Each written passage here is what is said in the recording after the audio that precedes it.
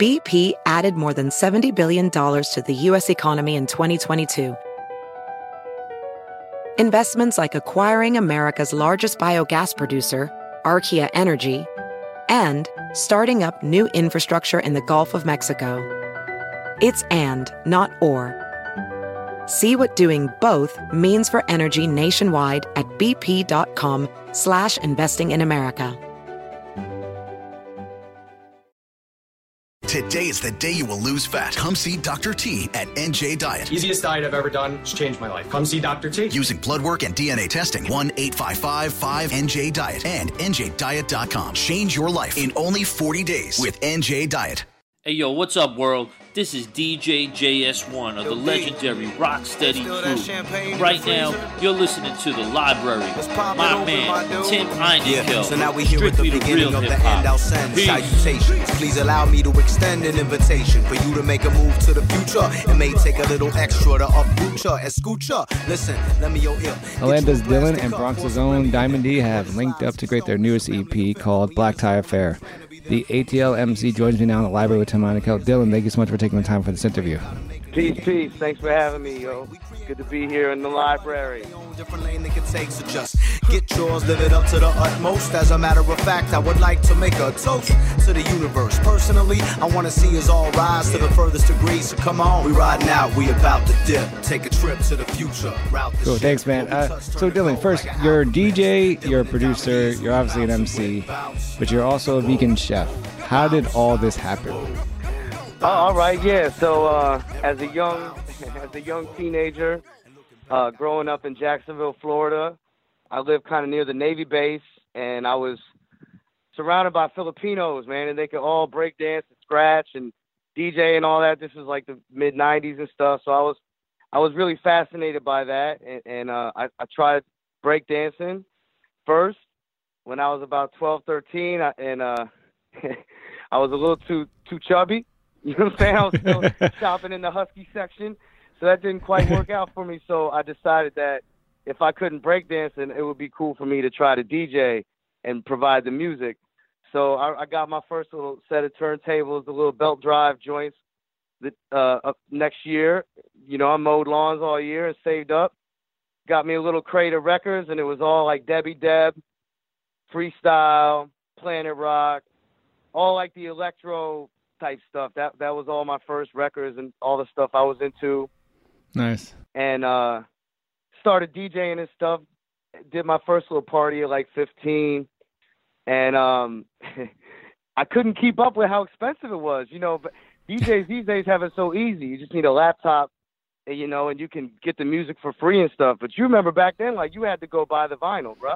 Right, As a teenager, you know, like, you get about your little $7 a week allowance. That's one record. So, you know, like, it was hard to keep up. So I picked up the pen since that was free, and I started writing rhymes and doing that. My dad is a writer, and my mom was a singer and stuff. So that was like a natural progression for me. I'm definitely an MC and a writer first and foremost, above anything else. And so writing just made the most sense for me. And when I went to college, I started taking that a lot more seriously, performing and whatnot. And it was in college, I basically worked full time so I could put some money aside to record a demo. And I started working as a hibachi chef while I was in school at the University of Florida. That's a whole other story in and of itself. Basically, the restaurant got robbed, all the chefs left, and here I was, this 17-year-old kid with braces, and the owner's like, do you want to learn how to do this? I need you to help me. And I was like, all right. So I trained how to be a hibachi chef and did that full-time all through college, and that gave me like a culinary background. And at the same time, I was writing my first songs and recording all my first stuff, you know, my early 20s, late teens. And so that's kind of how that all started and kind of fused at the same time. That's actually where I met Mr. Chuck D. Yo, check this out. This is Chuck D, a Public Enemy. While I was cooking at my restaurant, and I cook for him. Oh, wow. And, yeah, we've connected, and we've been friends since then, and I actually got him on my first album, which is called Studies in Hunger. And the staff, we went over to the Hibachi Grill, and he was the chef over there. So, you know, I asked my man, I said, you know, okay, you don't look like you are a chef in the Hibachi Grill. He was telling me how he was all into hip-hop and was making his music, but also wanted to put together something that was combining the music, the style, the hip-hop, and the food. So as he made the grill of sushi, fried rice, veggies, and everything that he hooked up on the grill. I don't know, I've always been passionate about food. It's a lot easier for me than music, and it's a lot more delicious. So, I know that's a long, drawn-out answer, but that's pretty much where it is. You obviously always seem like from a young age you're always serious about one aspect of music, right? And then, you know, you just said you just got older and your passion grew to writing. And then when you kind of became serious about being a chef, did you see obviously how these two kind of pretty much art forms, right?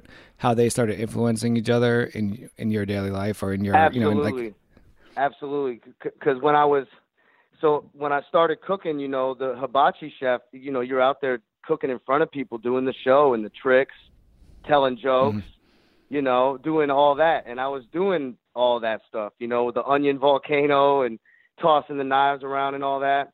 And I was like 18, you know, so it gave me a lot of my stage chops and my performance chops. And it took a lot of the fear of performing in front of people, you know, because here I am cooking this dude's $40 filet mignon.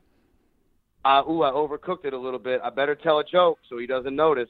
You know what I mean? So that, and by my senior year, I was literally selling CDs at the table. So I would come out and do a little rap, and like I would rap people's order. You know, they come out, you order steak and shrimp, you get steak and chicken. I would rap it and freestyle it and then like sell CDs at the table, and it was like this whole thing. And so really it was just like out of necessity, you know, because I was at this restaurant 5 nights a week, and I had these CDs that I was trying to sell. So I was like, you people are in front of me, buy this too. That's pretty much how it all started. Did you ever have a moment that you had to kind of stop cooking because you had this great idea for like a lyric or a track that came in your mind and you're like, oh shit, I gotta go out? No, that would have been some class. Yeah. Now looking back now, if I were to go back and try it again, I would totally do it like that. Like, y'all hold on, I'm gonna let this chicken cook. Let me write this down real quick. So Dylan, you have this new EP with Diamond D, Black Tie Affair. If you just kind of bring us in, like, how did this actual collaboration happen? I know you two met back in 2008, but when did that conversation really start about actually wanting to work together or kind of even create this EP? Word up, yeah, man. Props to Diamond, a true b-boy, a true just hip-hop head and fan of the culture. His energy is so fly. He has like a really true, like, youthful expression for this.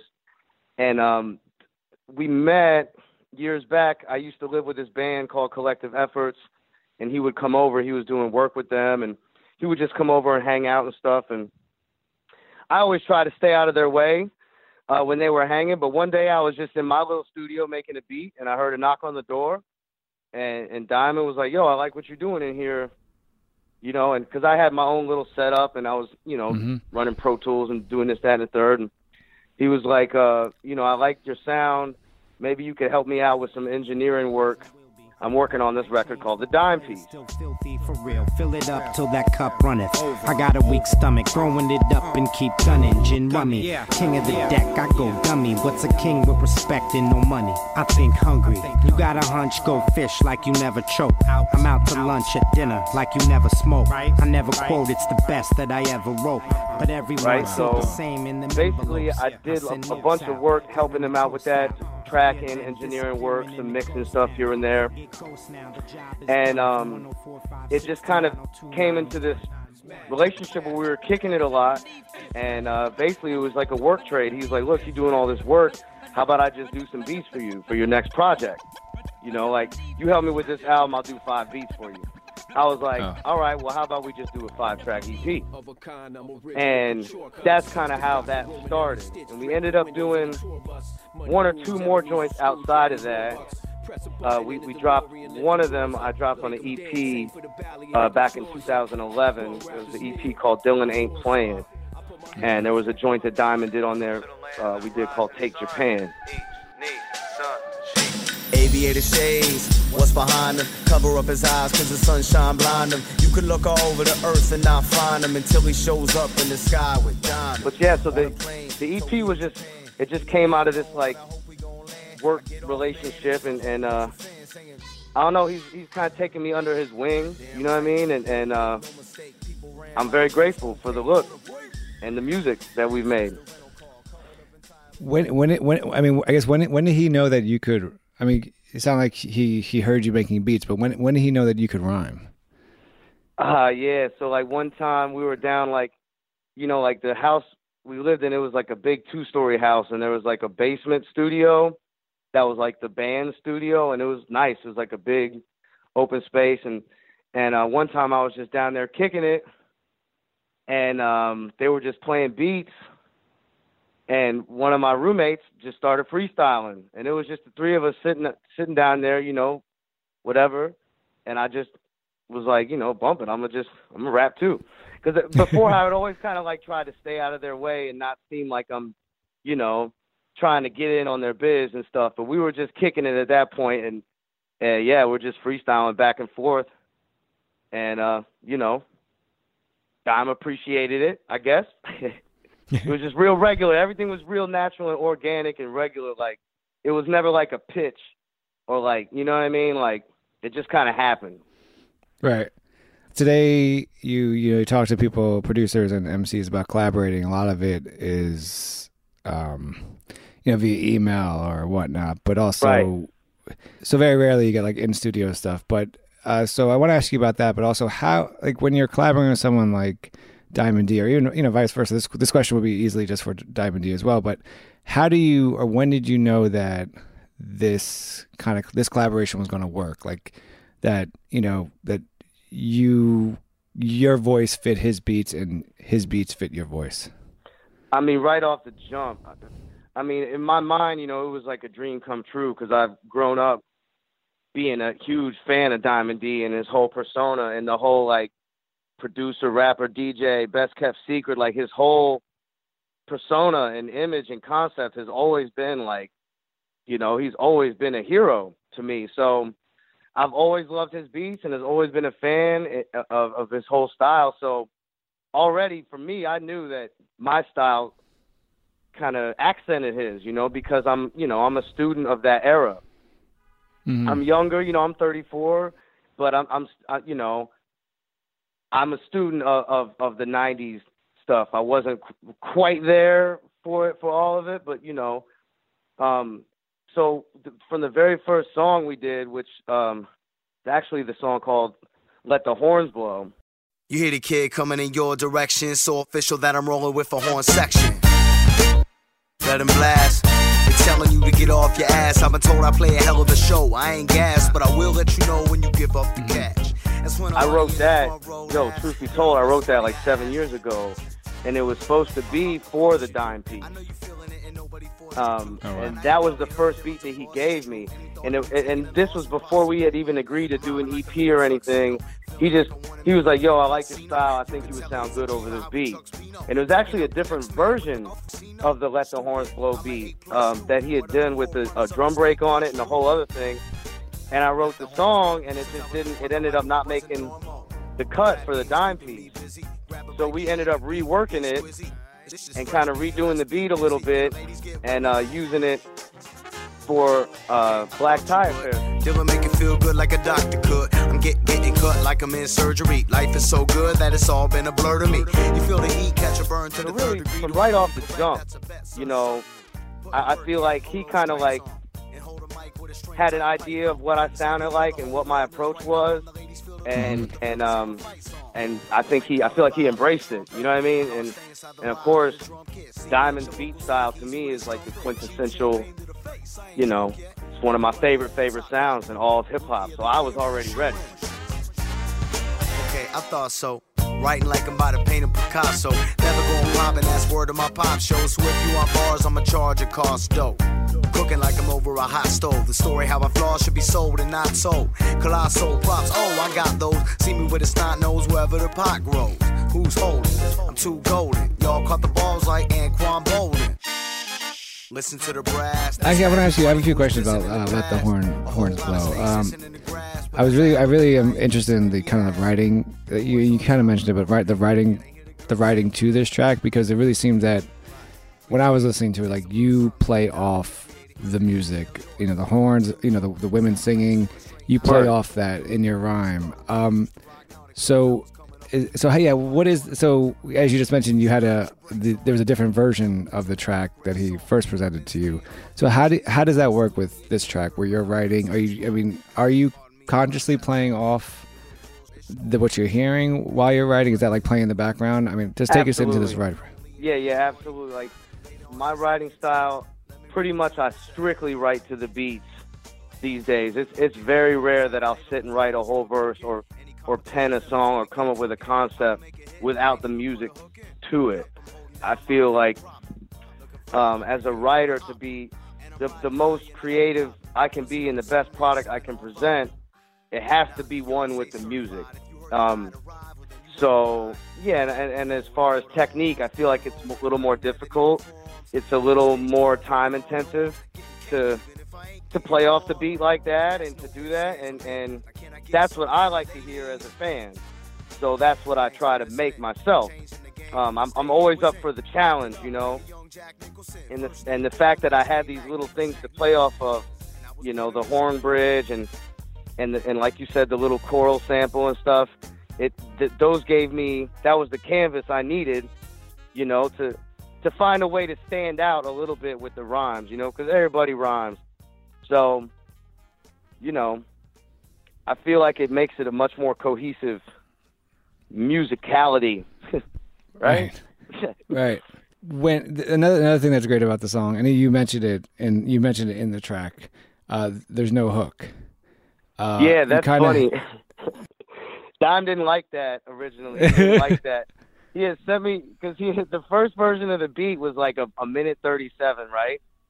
Right. And this was like, a while back, and it was supposed to be for the Dime piece.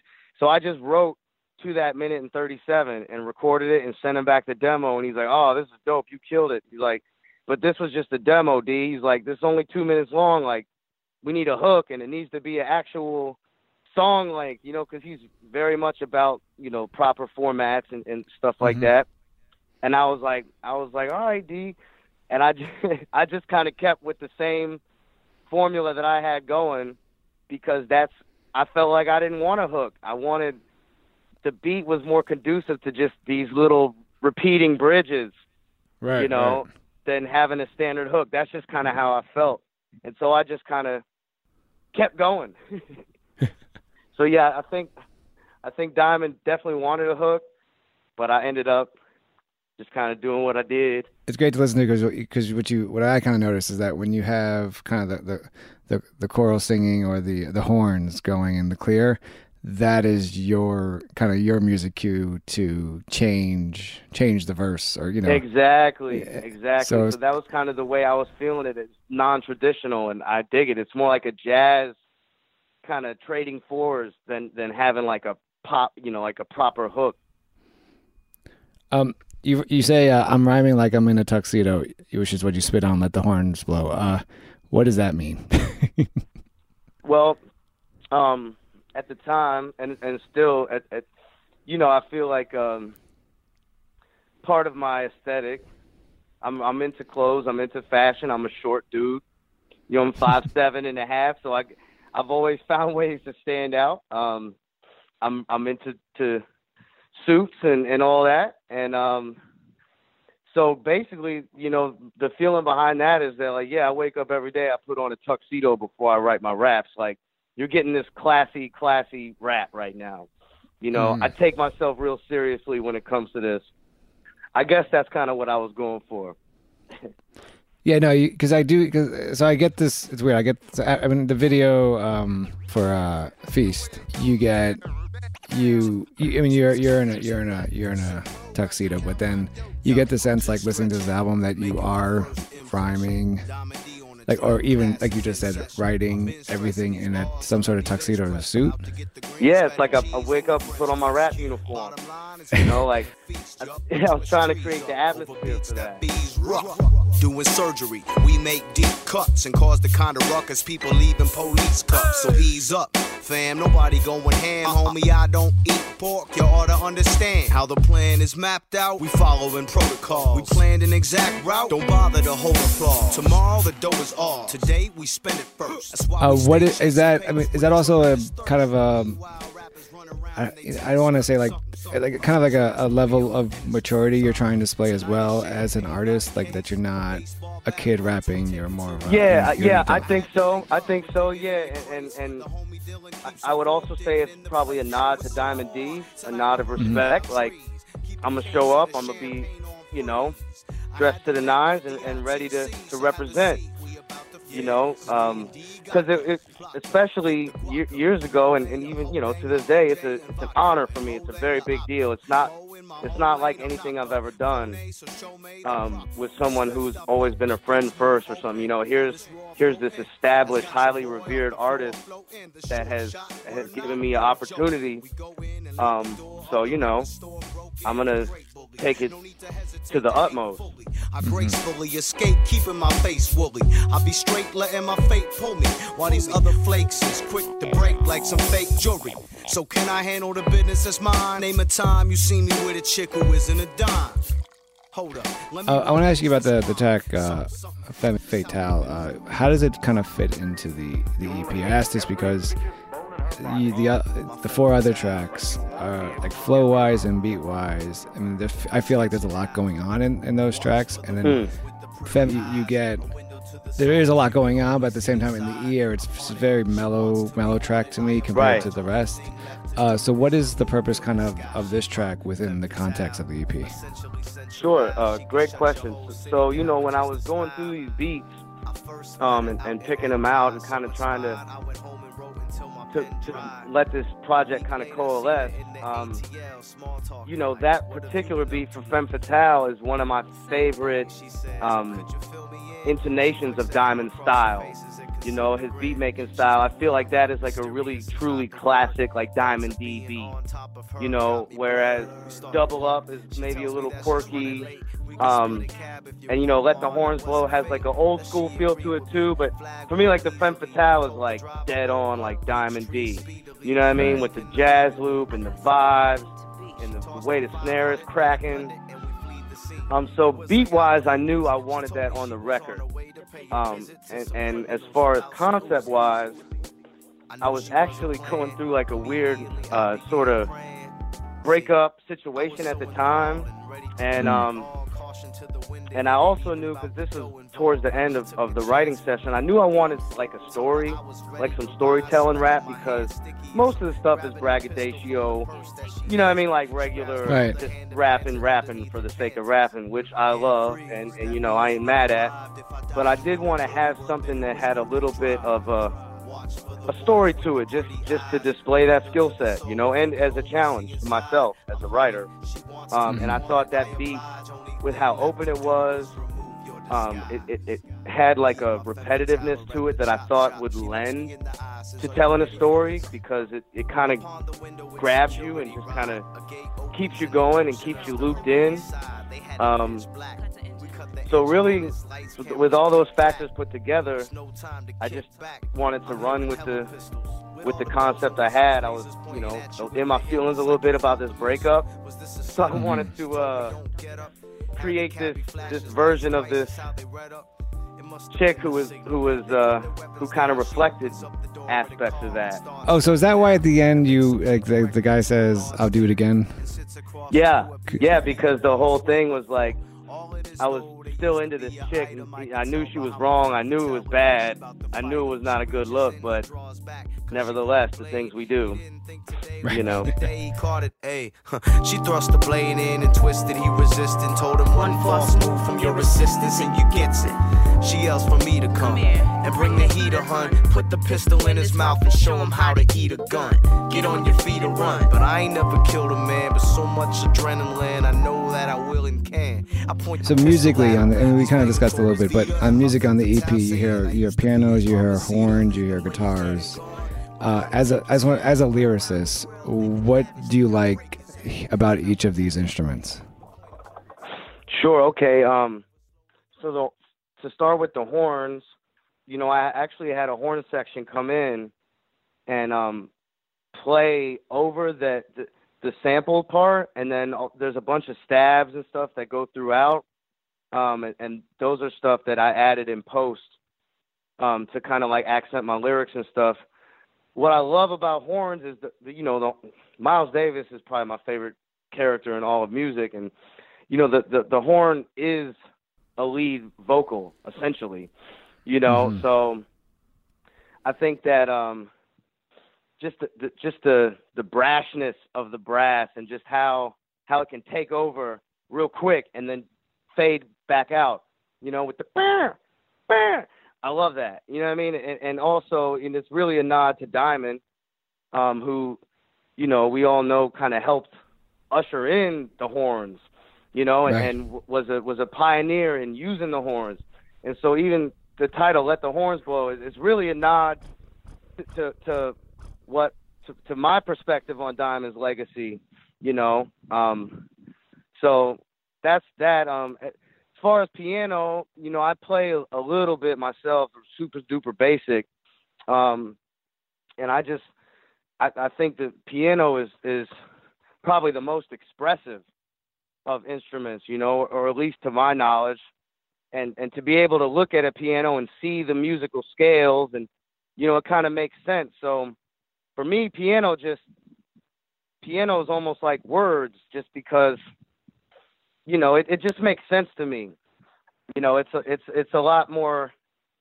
It's, I guess, more mathematical to me because I can see it. You know, I can see the notes being played. I can see the chords, and so it kind of lends to my writing style, I feel like. As far as the guitar, that was my boy Ben Hameen, was living in that Collective Efforts house, and we did that a long time ago, and I think that it's really just a rhythm guitar underneath, just kind of keeping the beat going and giving a little bit of extra texture underneath, you know. So I appreciate the really kind of the grittiness that it adds to it, and just a little bit of like something out of the ordinary, because you don't hear a lot of guitars in hip hop like that, you know. Yeah, man, and shout out to my boy DJ Harrison out of Richmond, Virginia, who's in the band Butcher Brown. He's the one playing Rhodes on Femme Fatale. Oh, wow. And nice. Initially, there was no Rhodes on there, and it was just a sample with the vibes.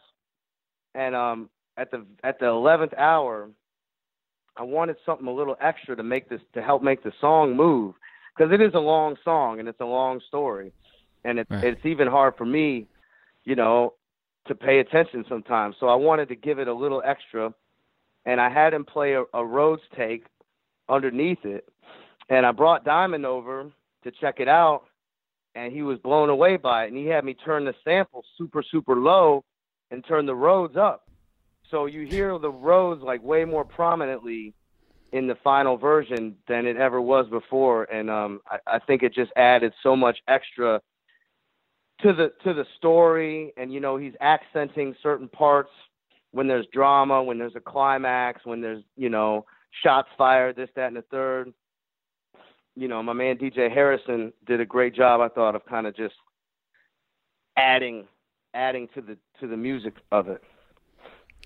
Yeah, so we've spoken about individual tracks and kind of like what they mean to you and what purpose they mean to you, but as an overall EP, what was your kind of mission going into the Black Tie Affair?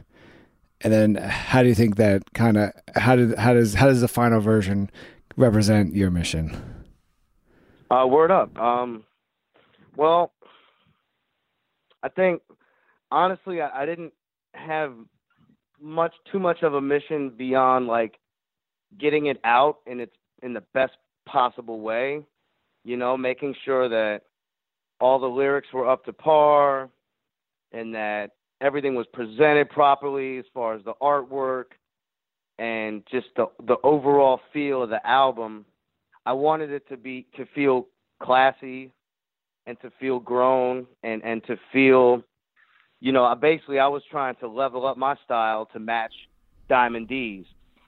Because in the past I've done stuff that's goofy and you know, I've done a bunch of different styles and you know, I don't know what people know me best for, is maybe for being funny or for the food or for whatever, but I just kind of wanted to reestablish the fact that, yeah, at the end of the day, you know, my main thing is writing and rapping, and that's what I'm going to do on this project. So that's what I was trying to show, you know. And I wanted it to be natural and I wanted it to not feel forced. I didn't want it to be like, yo, who's Diamond D working with this clown? Like, how much did this dude pay Diamond for these beats? You know what I mean? Like, yeah. I wanted it to feel like it made sense and that it was an actual collaboration and not me just like getting over. Right. And I think I executed that to the best of my ability. I'm happy with how the record came out and you know, the artwork and we just had a couple release parties, one in Atlanta and one in Jacksonville, and those went well, and it was, you know, it was cool to see that people kind of dug the vibe, you know. I mean, it is. I think every track is It's a strong, complete EP that there's no tracks that I'm skipping over. Thank you, man. That means a lot, man. I really appreciate that. I mean, it's only 5 songs. That was another thing. It was like, yo, you can't mess this up, bro. Like, it's 18 minutes. Like, there cannot be any minute of whackness. You know. Is there talk about doing a full length album with Diamond, or we haven't made it that far yet? But hopefully that's something that can happen naturally based off of you know, what we're able to do with this and how people respond and whatnot. Yeah, no, I would love to set that in motion. So hopefully, I'll send Diamond a link to this podcast and with the hot link to this moment right in there, and just kind of look at him like, "What's up? Hey, how you doing? What's up, dog?" The new EP is called Black Tie Affair. It's produced by Diamond D. Dylan, the MC, is over it. It's a great EP. Dylan, thank you so much for joining me at the library with Tim Heinecke. No, thank you for having me, man. It's an honor and a pleasure to be amongst such great company. And, you know, thanks, bro. It's good to be out here. Much love. Okay, I thought you would. Dylan make it feel good like a doctor could. I'm getting cut like I'm in surgery. Life is so good that it's all been a blur to me. You feel the heat, catch a burn to the 3rd degree. Do I come correct? That's a bet, sir, certainly. Putting work in, polo stripes on, and hold a mic with a string tight python. It's like you hold the whole world in his right arm. The ladies feel the love, but the fellas hear a fight song.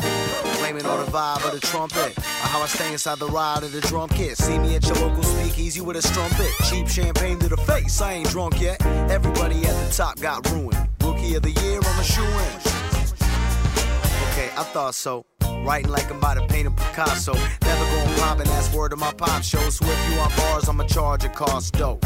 Cooking like I'm over a hot stove. The story how I flaws should be sold and not sold. Colossal props, oh, I got those. See me with a snot nose wherever the pot grows. Who's holding? I'm too golden. Y'all caught the balls like Anquan Bolden.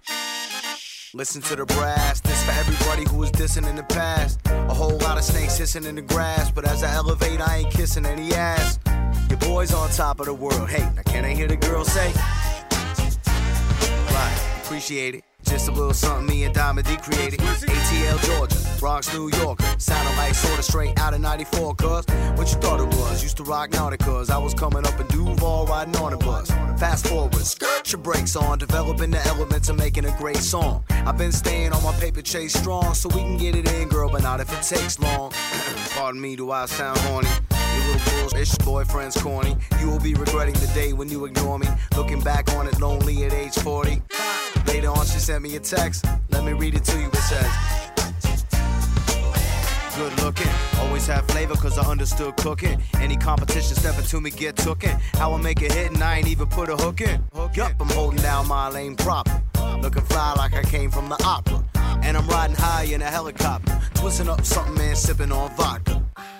Nah, can y'all say certified? If you heard that I'd arrived, well then you heard it right. Uh-oh, they go the horns. They roll with him everywhere that he performs. Leave the stage torn, breaking all norms. Getting cake even if I ain't getting on. And that's no ifs, ands, or maybes. Now can I get something from the ladies? Thanks for listening. Changing the game from the state it was in. Acting up like a young Jack Nicholson. First name Dylan, last name Magnificent. And I was born in Michigan.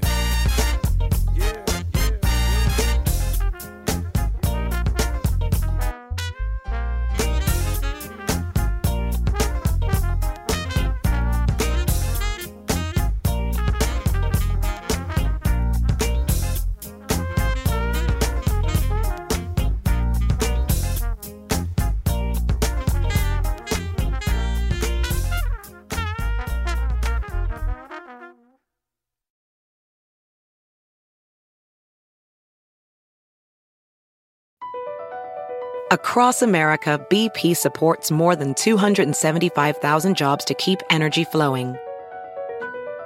Jobs like building grid-scale solar energy in Ohio and producing gas with fewer operational emissions in Texas. It's and, not or.